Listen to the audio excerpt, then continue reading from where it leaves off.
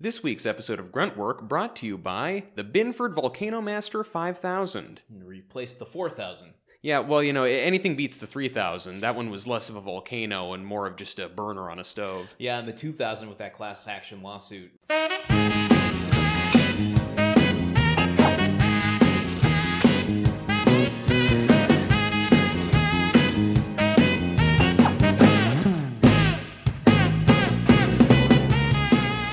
Hi, and welcome to Gruntwork, the podcast where we watch every episode of Home Improvement and talk about it. I'm your host, Truman, here with my co-host, Landon. Solano. That's the name. Don't wear it out, either of us. We'll both not wear it out. I think we're off to a great start so far, don't you? So great. Yeah, so yeah. No, it's very natural. Truman, it's good to see you, man. It's good to see you, too. It's been a long time. Before we get into it, Yeah. I want to wish you happy anniversary. Oh, yes, it's happy... 1 month anniversary. 1 month. Oh my gosh. This is episode 5. We've done 4 episodes already. I didn't get you anything. Like classic Tim. It feels like a lifetime. I know. You don't need to get me anything. Yeah. Your love Did, is wait, enough. Did you make reservations at a fancy restaurant for us tonight? Because I did not get a babysitter. Well, yeah. Gosh, one month already. How the time flies. Doesn't it though? Yeah. It feels like just a week. I know. It really does. It really does. So Landon. Yeah. In this our 5th episode Yes. of Home Improvement, what happened? Give me the rundown. It's been a month. Yeah, okay. So episode 5 called The Wild Kingdom. That's good. I'm going to throw in a little bit of trivia here right at the outset. That's the place for it. It was upon its initial release called Wild Thing, after the Trogs song. Yeah. But I don't have the information as to why the name was changed, but it's now called Wild Kingdom. And it has been since its initial release. So that is a dark story there, I'm sure. Definitely not just a rights concern or a typo. Isn't there like a Disney's Wild Kingdom? Isn't that like one of the resorts or something? Maybe there's some sort of weird promotional subversiveness. Wasn't there also a Disney's Wild America? Didn't that have Jonathan Taylor Thomas in it? Or have I just got JTT on the brain? You've got the JTT brain, man. Yeah, well, that's the kind of brain that I want to have. My brain was very popular for a little while and then fell out of favor. And yet you keep calling him Justin. Do I keep calling him Justin? Well, because Justin is almost Jonathan. Also, the one in my head when I'm saying Justin, I'm thinking of Brad with the mullet because Justin is a mullety name. Let's be honest. And I want to apologize. I will not contest that. I want to apologize to all the Justins listening to this. I have a cousin named Justin who I love dearly, but he does have a mullet. Okay, so I think that correlation equals causation. I'm right. So anyway, this week, so we've gotten through the title of the episode. Okay, what happened this week? That's your job. Yeah. I'm okay. Dramatic pause. Oh, I'm sorry that I fucked up. We're never gonna make it to a 2nd month anniversary. It's all good. We're breaking up after this. Okay, so we start. Jill is cold. Oh, she's chilly. Typical. She asks Tim to check the furnace in the basement, which he begrudgingly decides to do. But before he can get down there, Brad and Randy come home from somewhere. I don't know if it was school or... He tosses his Jansport onto a seat. Anyhow, they had just encountered some sort of poor man's tarot card reading, and they come back with this trick that they want to show their parents. So Randy deals out Tim's future from a playing card deck, out of a typical 52 card deck. And Tim gets the Ace of Spades, otherwise known as the Death card. Well, by the way, I had not known the Ace of Spades was the Death card. What? Was this common knowledge? Yeah. Is this a Michigan thing again? Well, it's not a Michigan thing, no, but it's maybe... I don't know. At first, I thought it was the Wild Bill Hickok, but that's the Dead Man's Hand, which is what, like 7-2 or something like that. I do not play poker, so I couldn't really tell you. It's just like you haven't seen any other shows besides Home Improvement. Yeah, right. I have not done any other activities besides watch TV. So, well, you watch Deadwood. Well, yes, actually, I do. Yeah, so I don't know what my excuse is. Well, I guess that would be the Dead Man's Hand that doesn't exempt you from the Death card, which is the Ace of Spades. Doesn't matter. They deal it to Tim, and then they start poking fun at it, like you're gonna die, and they start playing on his fears or whatever. They're just cracking jokes about their beloved father dying. So the three of them, Tim, Brad, and Randy, go down into the basement to check the furnace, and they hear what Tim thinks is a mouse. There's some comedic stuff that happens down there, but shortly after, Randy finds a snake skin not a mouse, but a snake, which happens to be Tim's biggest fear. Just like Indiana Jones. Just like Indiana Jones. So he calls in his exterminator, but the exterminator doesn't find anything. Meanwhile, Mark has his, was it Boy Scouts? Some sort of Cub Scouts. Cub Scout troop meeting at the house. And they decide they want to order a pizza. And while Tim's on the phone ordering the pizza, the snake rears its slithering little head out of a light fixture unbeknownst to Tim. And Tim, who is just adamantly not looking in that direction. He's looking everywhere but that direction.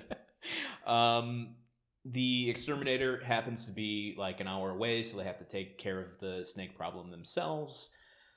And hilarity ensues. Yes, as it so often does around the Taylor household. The short and long of it. Yes, that's the long like a snake. Nope, not a joke.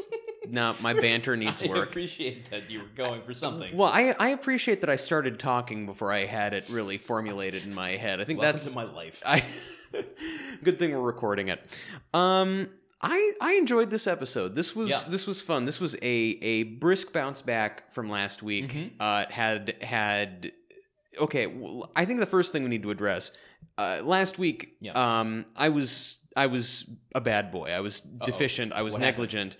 I neglected to update you on the grunt count. Oh, yes, which was in last week's episode. There were 9 grunts, bringing us low. Pretty low, yes. For a pretty slow episode. Yeah, just not a lot of grunting, not a lot of action. But so that had our series grunt total at 51. And just to remind people, that's only Tim's grunts, not the periphery grunts by Mark and other people. Yeah, Mark seems to be the dominant other grunter in this series at the moment. Yeah, I'd say in the grunt power rankings, I mean, Tim obviously is the runaway lead, but then it goes Mark, the other 2 boys, and then the audience on Tool Time. Jill had a few. Yeah, Jill had some grunts. Listen, if you guys at home want to keep track of the other characters' grunts, please start your own home improvement podcast. Your own goddamn podcast. Yeah, seriously, and just call it the Other Grunt Cast or something.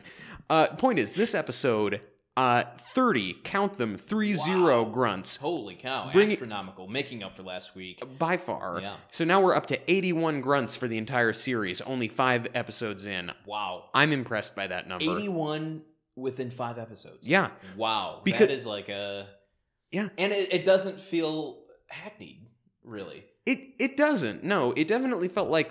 There was a little hesitation in your voice there. It maybe does feel... I don't know if hackneyed is the word that I'd use, but in this episode, it was almost as though someone said, hey man, we like, grunting is Tim Allen's thing. We hired you to grunt, goddammit. Yeah. Start grunting. We're paying you a special premium to do your grunting, and there's just not enough of it. Maybe Tim at this point was like, guys, can we minimize the grunting? Tim was like, maybe it was a contract dispute where he's like trying to get a certain amount of money per grunt, and they didn't meet it, and now he's like disgruntled about it. Just silence, but I left respect. That one right out there but for respect. you. I know nothing with it. I didn't want to do anything with it because you know what? I think so, Landon. It was good. I can't handle the fact that I let a dad joke slip by. Fair. So yeah, 81 grunts so far. Wow. So this episode was grunt heavy, and all of those grunts, though, virtually all of them, come in a scene where Tim kind of puts forth the moral of this episode. I think what makes this episode good is that it was all about kind of one idea, which is overcoming your fears by making an ugly face and grunting at them. And I don't know how solid that is for like life advice to grunt at your fears, but for home improvement life advice, I think it's pretty good. I'm gonna try that. Yeah. The next girl that I'm afraid to talk to, I'm just gonna grunt in her face and see if I have any positive results. Yeah, no, the next time I'm lying in bed thinking about my inevitable death, I'm just gonna start grunting at the ceiling. And oh my god, that touches on something that we have to talk about in this episode. But we're getting a little ahead of ourselves. Let's just back to the start. Let's unpack this thing. Start at the very beginning. Actually, starting at the absolute beginning, we need to have a little chat about the opening credits. And I think we're going to chat about them a lot. We've never talked about the theme song. How have we never talked about this theme song? I don't know. 5 episodes in. I was saving it. Honestly, we were saving it for a slow episode. This is not a slow episode. We should have talked about it at length in the last episode. Well, we had to talk about your Playboy file cabinet last time. So I would. This is just my one comment on the opening credits so far. I have many, but this is the one I'll do today. Is it about the jazz flute? It's not about the jazz flute, although that is great. Yeah. I'd forgotten the jazz flute before we started. I knew the gist of the theme before we came back and started watching these episodes, but I'd forgotten that the flute was there. The thing I want to say is the kids in the opening credits are so much younger already than they are in the episodes that it is noticeable. I'm looking at, I don't know what the gap was between shooting the scenes of the kids running in circles for the opening credits and then them actually being there, but it was about 5 years. Actually. Yeah. They grow up so fast. They filmed it in 1986. Yeah. And then they put the kids in cryogenic freezing tubes like an alien for like easily 4.7 years and then thawed them out. Age that last 0.3 years. and when they say they don't make them like they used to in reference to TV, this is exactly what they mean. They don't shoot the opening credits and then put like a good 4-year hold on it. Yeah, there's like an art to the 90s theme song because you know, even into the 80s you've got that pretty stereotypical clip where they do something silly and then the name, you know, appears underneath them, or even, you know, the turn and look at the camera with this is a visual reference. It's not going to work on a podcast. No, man, no, do it. Paint word pictures. You know, trying to hang a picture or something and it falls down and hits your foot and you turn and you're like, wow. Starring Landon Solano. Yeah, and doing a little shrug to the camera. Like a classic Bon mot. Yeah, exactly. Well, these, and also compared to, say, I don't know, Full House or Family Matters, these opening credits are more abstract and representational, I'd say, than the other ones. I mean, they've got this weird kind of overlay, like a mixed media thing. I kind of dig it. Yeah, I could almost picture in the same art museum where they have Tim's neckties, they would also have this playing on like on a video monitor. Right. Yeah, mixed media installation. Yeah, I was taken aback. You know, this theme song is burned into my brain. Of course. But I was really kind of taken aback at how rocky, like rock and roll-ish that this is. Because I think in later seasons, they do updated versions of the song, and it's a lot less, like, guitar-heavy. Yeah. This one's like... And the later ones really kind of use the jazz flute as the backbone, I think. Yeah, they kind of rein it in, going more of a Santana direction with it. Okay, but we could talk about the opening credits all day, and then we'd still have a whole episode. Yeah, that's going to happen anyway. Yeah. We open with Tim watching another episode of Tool Time. Yet another classic episode. Yeah, a line taken directly from the pilot, which is... this is destined to become a classic. They're already ripping off themselves, and he's watching an episode that he's watched 3 times. A character. Yeah, well, also that. Yeah.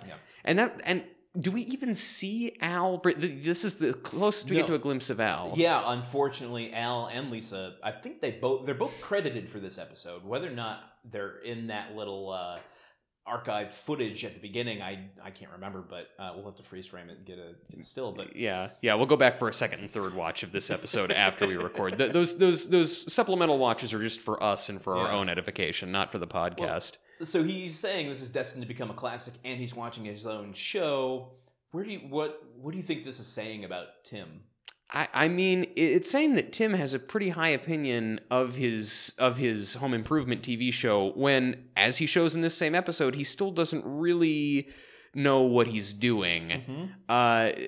So, I mean, he's an excellent showman. He's great at that. So maybe Let me pose this to you. Yeah. Do you think he knows it's destined to become a classic because he's aware of his kind of ineptitude comic appeal on Tool Time? Like, he recognizes why people like the show. Well, or do you think he's delusional and like thinking this is destined to become a classic because I'm an expert at everything? Well, I don't know. I think, in the last episode, everyone was telling him how funny he was. So if we assume that Tim is remembering things from one episode to the next, maybe he's kind of bolstered himself knowing that Rondal thinks he's so funny. Rondal, who I'm surprised he didn't make an appearance in this episode, but I'm sure he'll be back. Yeah.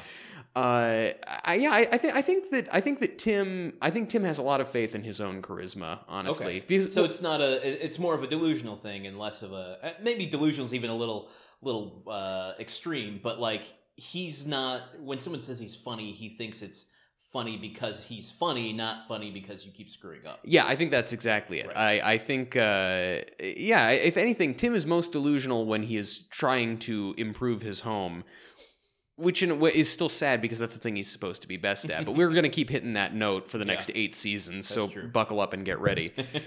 So Jill is cold. Yeah. She's wearing a Snuggie-esque turtleneck, and the Cub Scouts are coming over, and they need to have the pilot light lit, and so she dispatches. Actually, well, no, I guess we're getting ahead. So the boys come in, they've got the cards, and they do that card trick. Randy come in with the deck of cards and their newfound tarot knowledge. Yeah, well, but it's not tarot though. It's just like it's just a deck. It's a deck of 52. Yeah, was tarot not big in the 90s? Were people not into that particular brand of bullshit? There, for the people that are into tarot's been big forever. Since tarot's been a thing. Mm-hmm.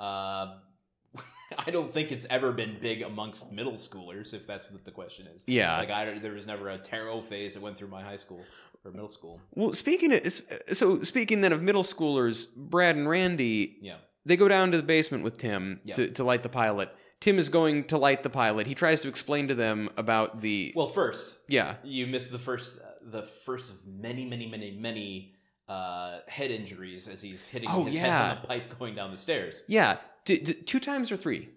Well, I want to pose that question to you. Yeah. So the very first time they're going into the basement, which is the first time we see the basement set. Yeah, I know. Big moment. He cranks his head on this pipe that's hanging over the stairway. Yeah. It's like a low-hanging pipe, and he doesn't see it and clocks his head. Then when he lights the pilot light, which we'll come back to, but he goes back upstairs back up, not all the way up the stairs, but like halfway up past the pipe to say, "Hey, Jill, try the heat now." Yeah. And then when he turns back around, he hits his head again. Yeah. Before we exit that scene entirely, he goes up the stairs past the pipe, but doesn't go upstairs, and we cut away. My question to you is, do you think he hit his head again without the audience seeing it, just in the reality of Home Improvement?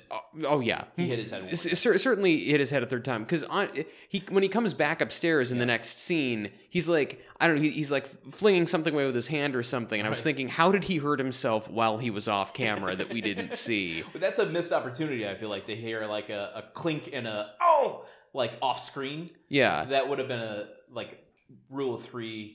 Good moment to hit. Well, and that's kind of the deeper question. If Tim hurts himself in a forest and no one is around to do a laugh track for it, did it really happen? If Tim Allen right now could be like falling down a flight of stairs, but nobody sees it. Does that count as a thing that happened to him? Right. Yeah. Well, this also plays into this Wilson thing later, but we'll come back to that. Still, we're tossing out so many previews of what's going to happen later in this episode. So many empty promises. No, that was our alternate title for this podcast, actually.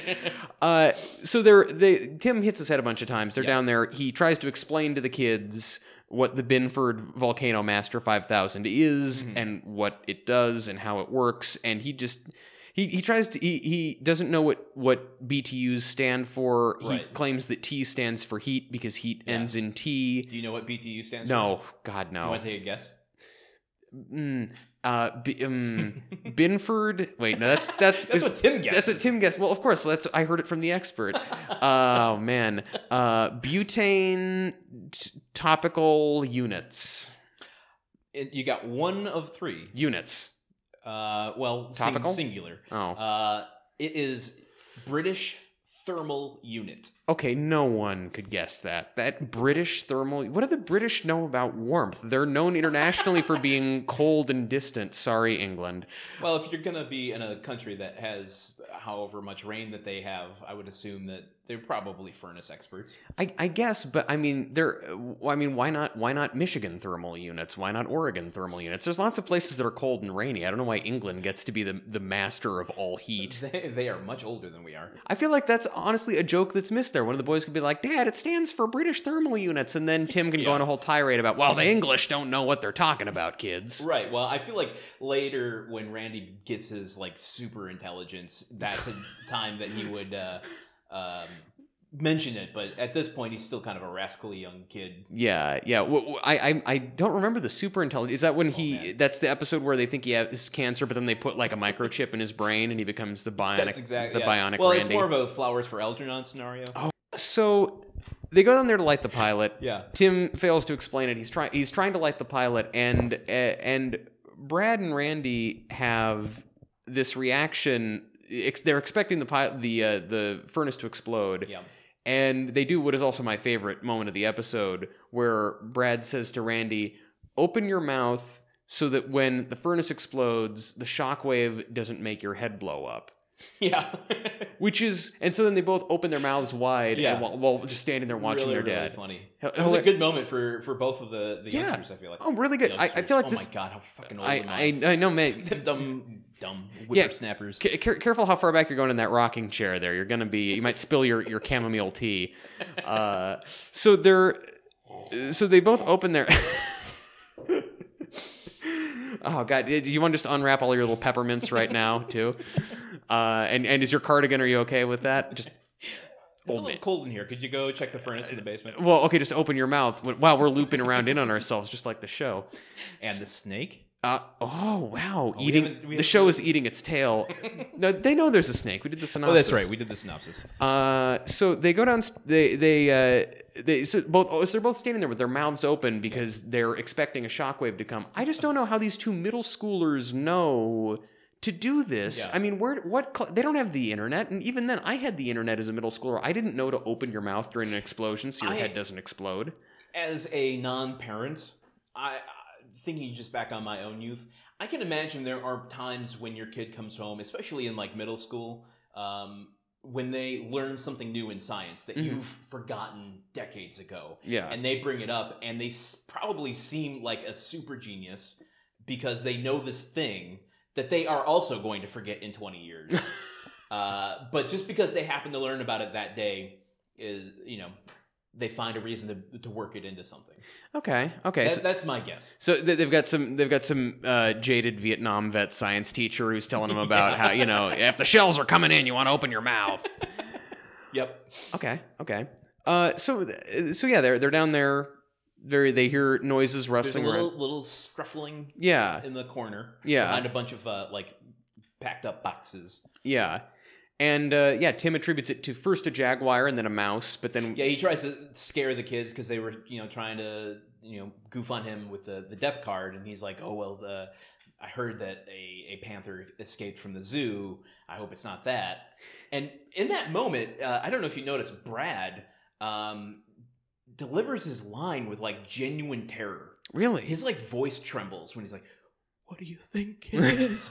And I'm like, first of all, good on. I mean, like, he was able to deliver something. Method acting, but yeah. Kind of misread the moment. It was like, you don't need to be that terrified in that moment. Yeah. I think what you're trying to say is that, again, JTT is the strongest performer. It's Brad is playing it too high. We haven't talked about Mark yet. Oh yeah, well yeah.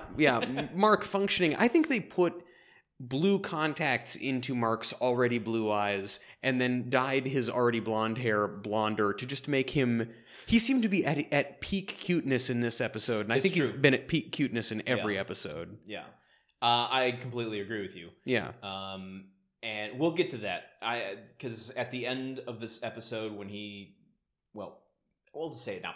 At the end of this episode when he's coming out to say goodnight, and he made this little badge for Tim and for his bravery that was in the shape of a snake, and he was like, "You were really brave today. I made you this thing. Oh my God, it broke my heart. Like, I don't want kids." But in that moment, I felt what my mom feels when she's like, "I wish you'd never grown up." What happened to that cute little kid? Landon, if I make you a podcasting merit badge, will that bring some of that joy into your life that you're looking for? It might. Yeah. Yeah, I need it. Yeah. Oh, well, man, that's... Don't count on me doing that, because this is, of course, the Unfulfilled Promises podcast. That's right. I can be the sort of abusive, neglectful father you never had. So what else? Did anything else jump out at you in the basement aside from mice or snakes or jaguars? No, not in the basement. Yeah, they go back upstairs, and this is where. Well, first of all, he tells Jill, I think we need to unpack this a little bit. When he goes upstairs and tells Jill that there's a mouse in the house. Mm-hmm. Her reaction. What do you got? Jill's reaction. He tells Jill that they have a mouse, and her reaction is to jump up onto a table. And on all of the furniture. Very, very quintessential housewife reaction to a mouse in the house. And which just kind of undoes all of the... Well, I don't know that it undoes it, but it certainly works against all the other sassy, street-smart Jill work that we've had up until now. Yeah. It did feel a little cheap to kind of fall back on such a trope. Yeah. But we did in her jumping from piece of furniture to piece of furniture, we got to see some wicked stirrup pants. Oh yeah, which I hadn't seen probably since 1993. Yeah, well, that at least as much of her legs were visible underneath that extremely long dress-like sweater she's wearing. the big purple turtleneck. It's a lot like Velma on Scooby-Doo, who wears that sweater that is a dress. Yeah, instead of orange, it's purple. Yeah, or purple is the new orange in the 90s. That actually might hold water. And look, and I am scared of mice. I've lived in places before that have had mice in them. All of the complaints that Jill voices about, they eat garbage and they track in disease and they're filthy and they got these scrabbly little toes. Yeah, that's all creepy and scary, and I behave in irrational ways when I think there's a mouse around. I once tore apart a shoebox and taped all of the pieces of cardboard to the bottom of the door of my college bedroom to serve as a crude door sweep to keep the mice from getting in. You know what? When I was a kid, when I heard that rumor that you eat 5 spiders in your sleep a year, I definitely taped my mouth shut that night. Wow. I used Scotch tape and put it over my mouth. Checkmate, spiders. Take lasted that. all of maybe 10 minutes. I don't even think I fell asleep with it on. Wait, so what was that like? How you were just like, well, I guess I gotta let the spiders in. This is just untenable. I wish I could put myself back in that mindset, but I think maybe my thought was, I'll just sleep. You know what? I'm having a realization right now. Yeah. When I sleep at night, I am a nose breather, not a mouth breather. And I'm wondering if it all started with that moment where it was like, I cannot sleep with my mouth open because a spider will crawl into it. I need to take my mouth shut, but I can't. So I'm just going to keep it closed and breathe through my nose. Yeah. Maybe that's where my life started. My sleeping life. Of course, the downside to that is that you inhale twice as many spiders that way. So when you blow your nose, it's just spider legs. What's the logic on that? That you have 2 nostrils, so there's twice as many opportunities. Yeah, exactly. Yeah, I think spiders are more inclined to go for the nose. It's like a darker, more crevassy space. All right. Yeah. Yeah. So you got to tape your nose and your mouth shut to avoid getting consuming spiders. Breathe through the pores in my head. Yeah, and this is how all of our listeners suffocate tonight after taking our advice. Do not try this at home. Yeah, or do. You know what? I'm not your father. Yeah. So Tim tells Jill that there's a mouse and there's some banter about the mouse. Freaks out. But then he goes outside to talk to Wilson to get advice for what to do about the mouse. Yeah, he does. Yeah. So this talk with Wilson reveals something fascinating about his worldview that really throws a lot of our stuff into question. A little bit of context here. Tim is mentioning that there might be a snake in the house, and he gets all creeped out and admits that. Well, Wilson mentions Tim says there might be a mouse, right. And then Wilson kind of takes it just based on the descriptions of the sounds that Tim heard in the basement, Wilson is able to ascertain that it's a snake. Yeah, I should have specified that. First he said that Jill was freaking out, and he's like, why is she afraid of just a little mouse? Mm-hmm. And then Wilson's like, everybody's afraid of something.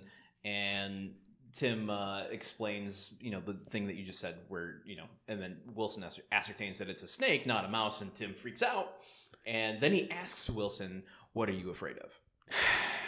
Yes. And I love this. Yeah. Do you want to do it? Go ahead. So Wilson says, well, Tim, I'm afraid that our reality is someone else's dream, and when that person wakes up, I will cease to exist. And so, for one thing, I've read more and more lately about this theory that our entire world is a simulation. Yeah, the Elon Musk... Yeah.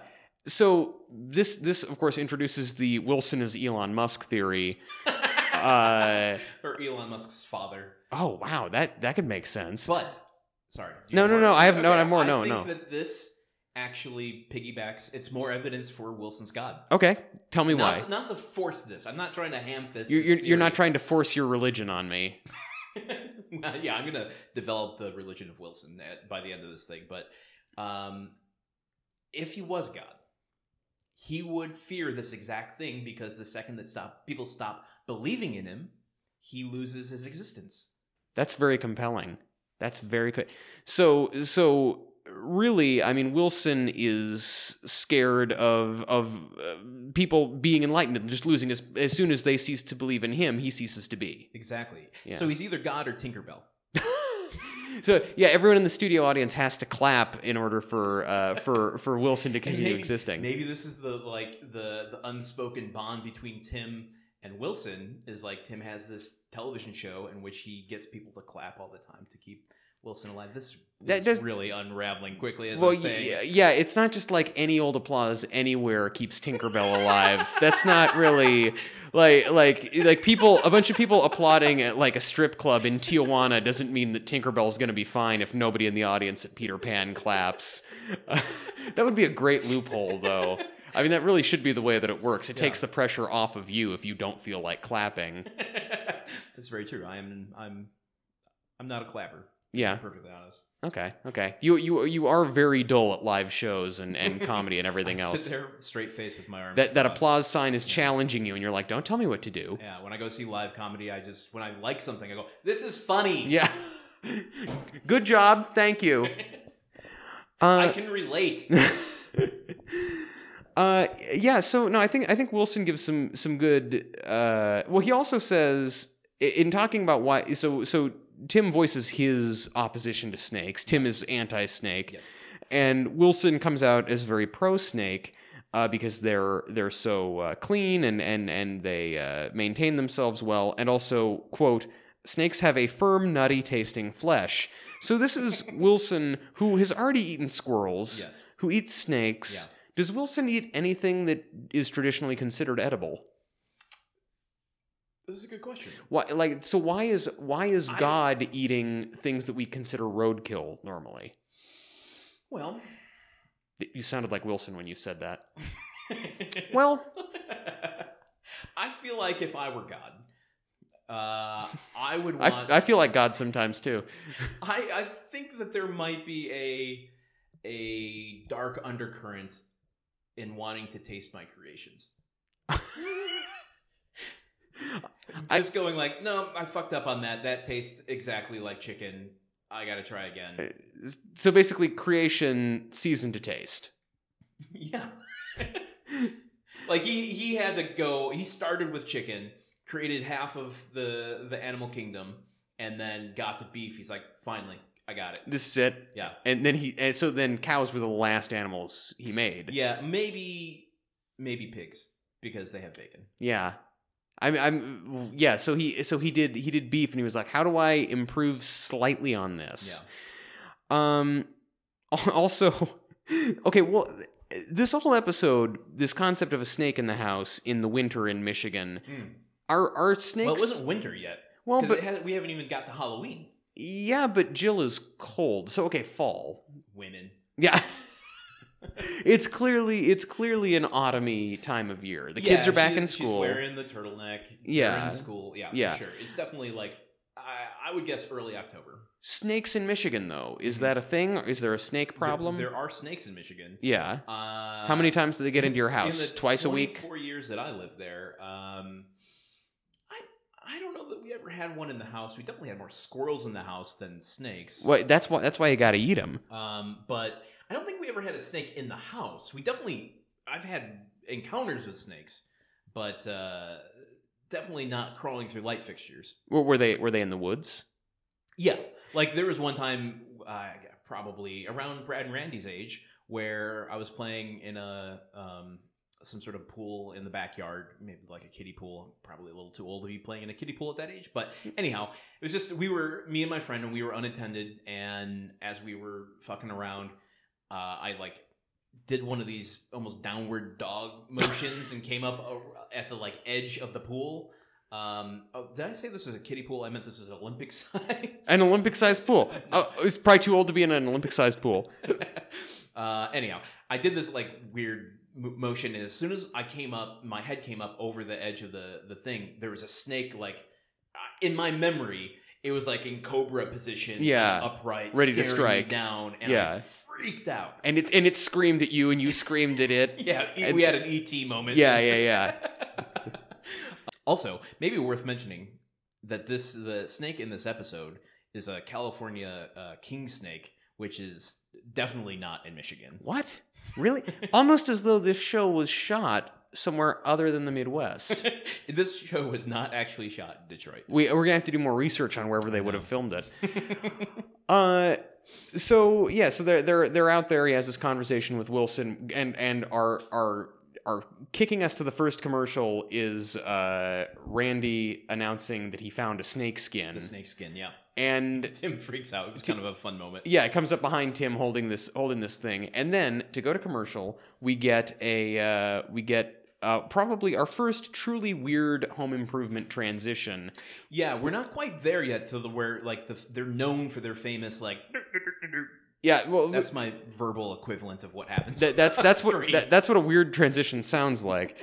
I mean, but I think by the end of the show, the transitions take up fully a third of every episode. I mean, like the animated walking house that comes through and kicks the screen aside to the next scene is practically its own character. Well, here's a question for you: do you think that this was a creative decision by the creative team, like, or mandated on the editors, or do you think there was like one lone editor who was like, I got an idea, I just want to try something here?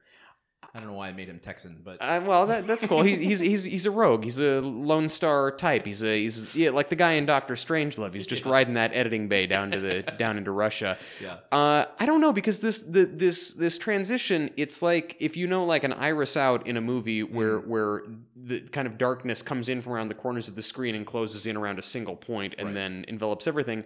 This is like darkness comes down from the top and bottom, but in a wiggly snake pattern until it closes the whole thing. Yeah. Like a snake is kind of squirming across the screen. I feel like this is such an advancement in transition technology and editing technology that I think there had to be an order from on high. I don't think that this was just one rogue editor. Those damn expensive editing. You better put them to good goddamn use. Listen, we got to have everyone in this company is. That's where they shot the show. God dang it, y'all! We need to have transitions that are cutting edge. How else are we going to compete with the Seinfeld? They got that slap bass and that Kramer. What are we going to do? And now we have no more Southern listeners. So come back from the commercial. The exterminator has arrived. That exterminator looks really familiar to me. You didn't recognize him off the bat? No. Who is he? Oh my God! It's Stephen Root. Stephen Root. Oh my God! Speaking of Texans, King of the Hill. Yeah, exactly. Oh. Everything that Mike Judge has done. I don't know about everything, but most things that more or less. Mike Judge has done. Office Space, obviously. Yeah.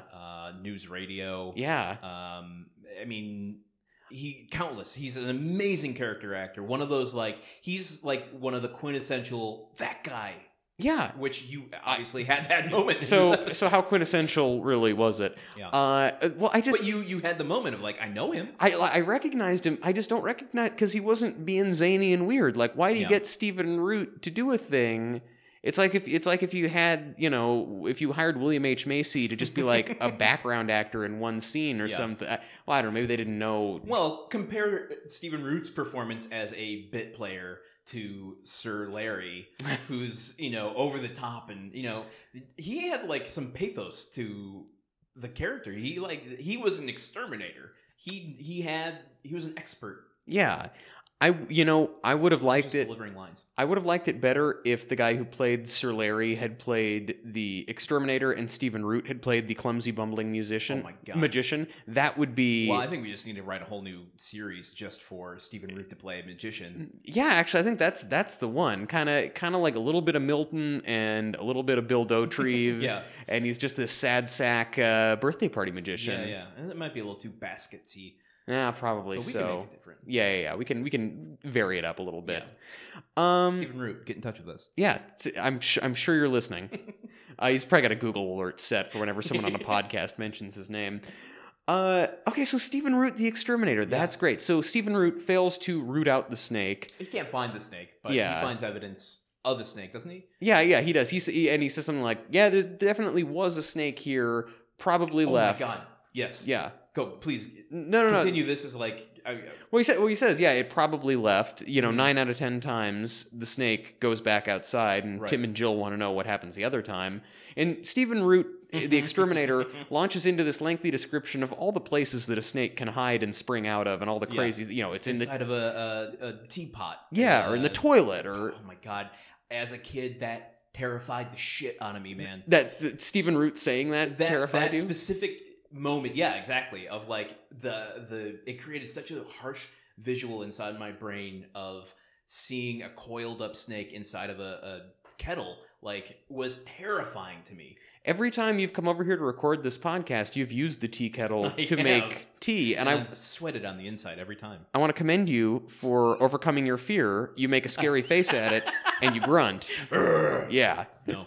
Yeah, no, that was good. That was good. No, right. Thank you for the encouragement. I needed it. My fears feel scared by your confidence. Yeah, my fear is of performance. So. Oh well, there you go. You're conquering it every day. Yeah. That's why our whole podcast is about grunting. That wasn't quite a grunt. It's more like snort work. That was. Snort work is just going to be me snorting. Yeah, no. Snort work is our podcast about cocaine. Don't tell the government. That's just on the DL. What else do you have about? Is there anything else on Stephen Root that needs discussion, or? No, I don't. But I do have something about the other character actor in this episode. But we'll get to that in a moment because it's the next plot point.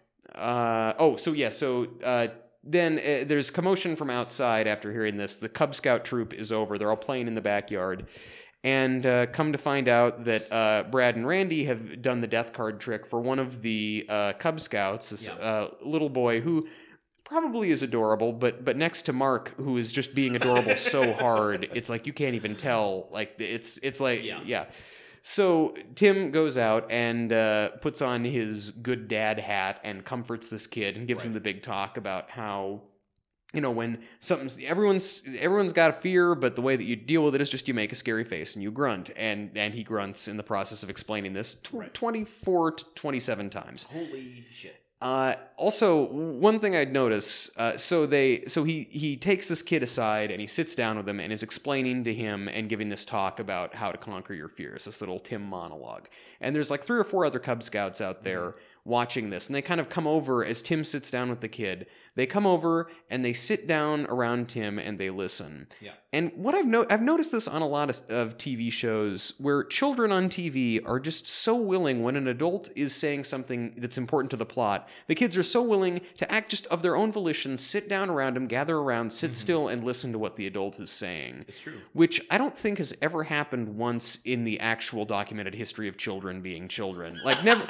Like if kids are going to sit down and listen to an adult, they need to be ordered to or threatened or cajoled into doing it pretty much. For a group of kids to say, hey, that cool thing we were doing on the swing set? Let's stop. That grown-up is talking about stuff. Right. Let's sit down and let this play out. It might mean something in 20 minutes. Sit down, I'll give you some gummy worms or... exactly. Like so, I don't know. I guess I commend those kids on their attention. It's because they didn't have cell phones. They didn't have the YouTube. They are Cub Scouts.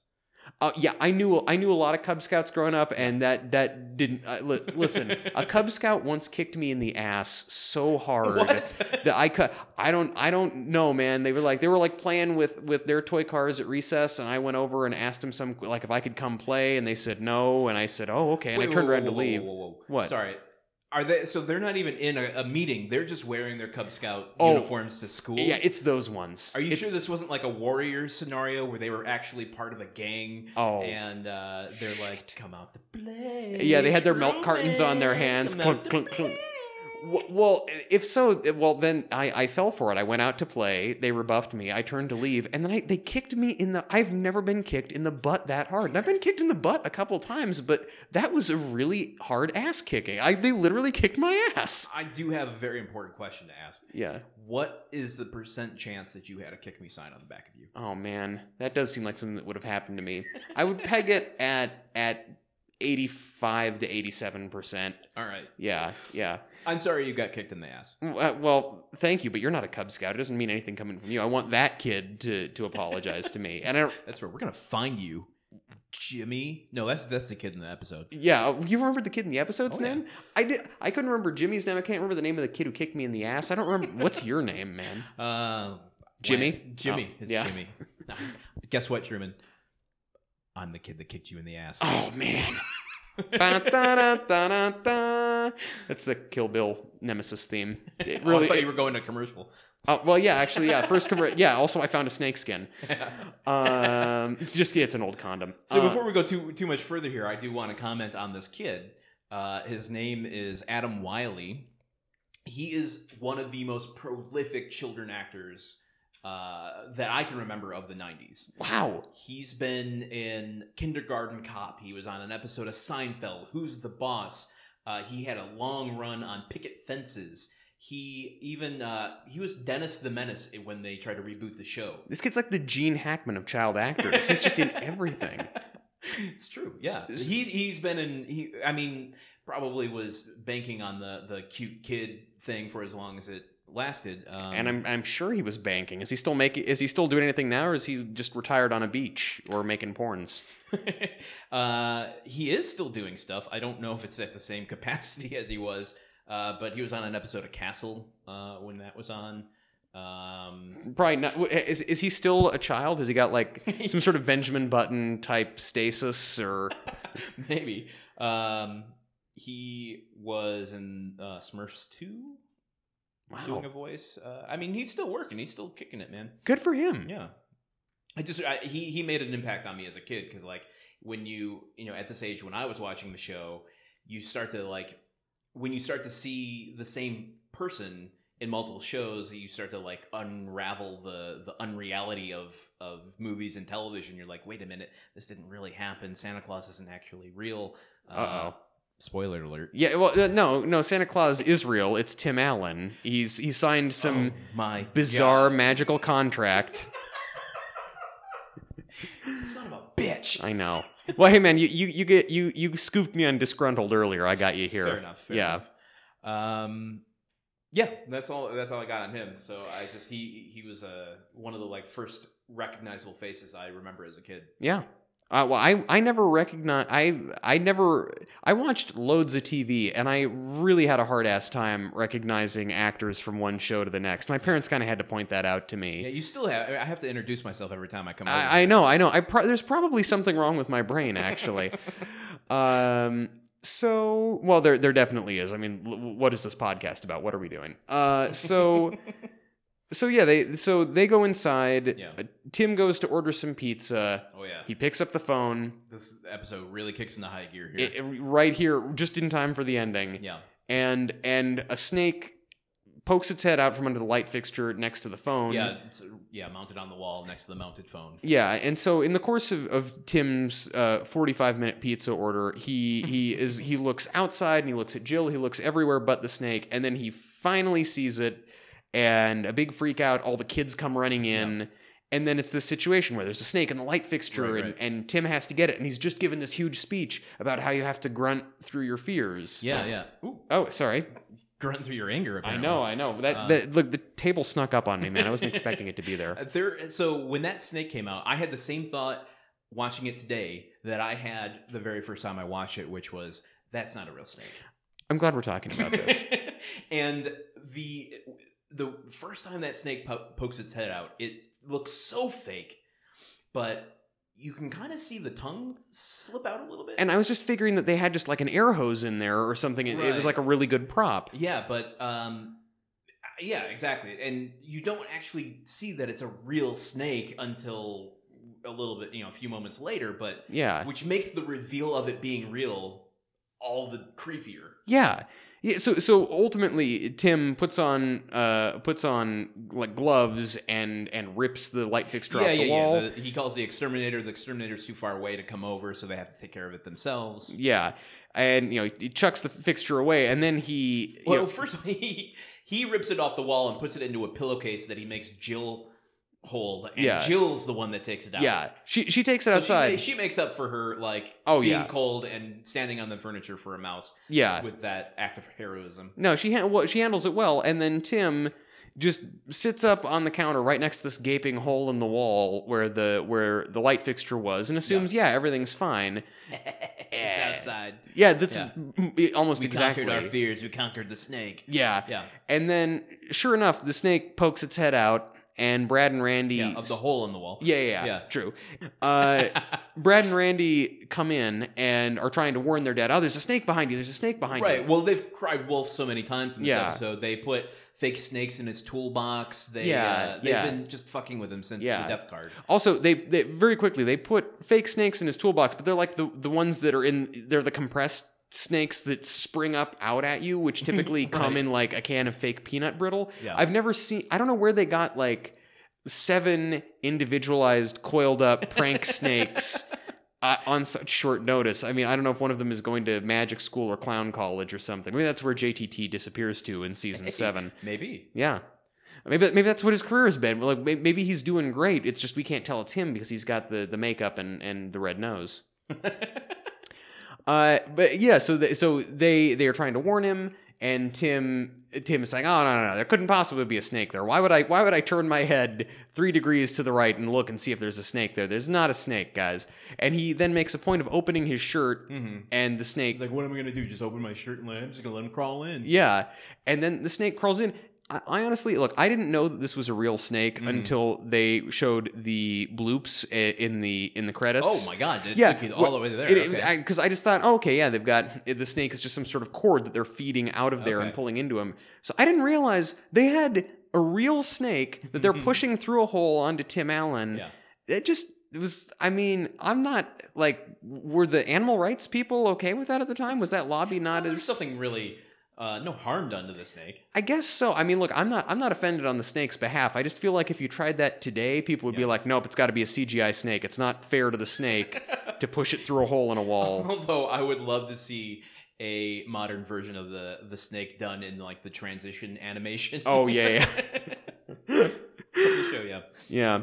But yes, then the snake crawls into Tim's shirt, and Tim runs outside screaming. Runs outside screaming. He hadn't conquered his fear after all. Yeah, well, but in the end, the snake, he gets the snake out of the house for what it's worth. That's fair. Yeah, he is successful at ridding the snake, just not his fear. Yeah, what's in fact, it's probably more traumatizing, and from here on out, he's going to be even more deathly afraid of snakes. Yeah, Tim will probably need a lot of therapy after this, but just chalk that up to his medical bills. Yeah. So then that's, there's a stinger with where Mark gives Tim a little merit badge. The sweetest scene in television history. It didn't have the same effect on me that it did on you. I mean, I thought like, oh, that's sweet of him. But I mean, honestly, the thing I thought was like, wow, he made that's a really professional looking snake merit badge. Like a refrigerator magnet. Is he got like a sewing machine up in his room, or did he just order that really quick from Etsy or what? I don't know. But Tim opts to share it with Jill. Yes.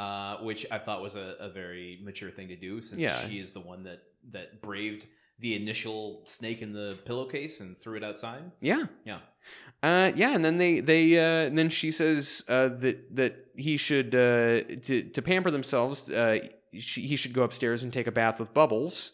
Right. And then he says, "Okay, Bubbles." So.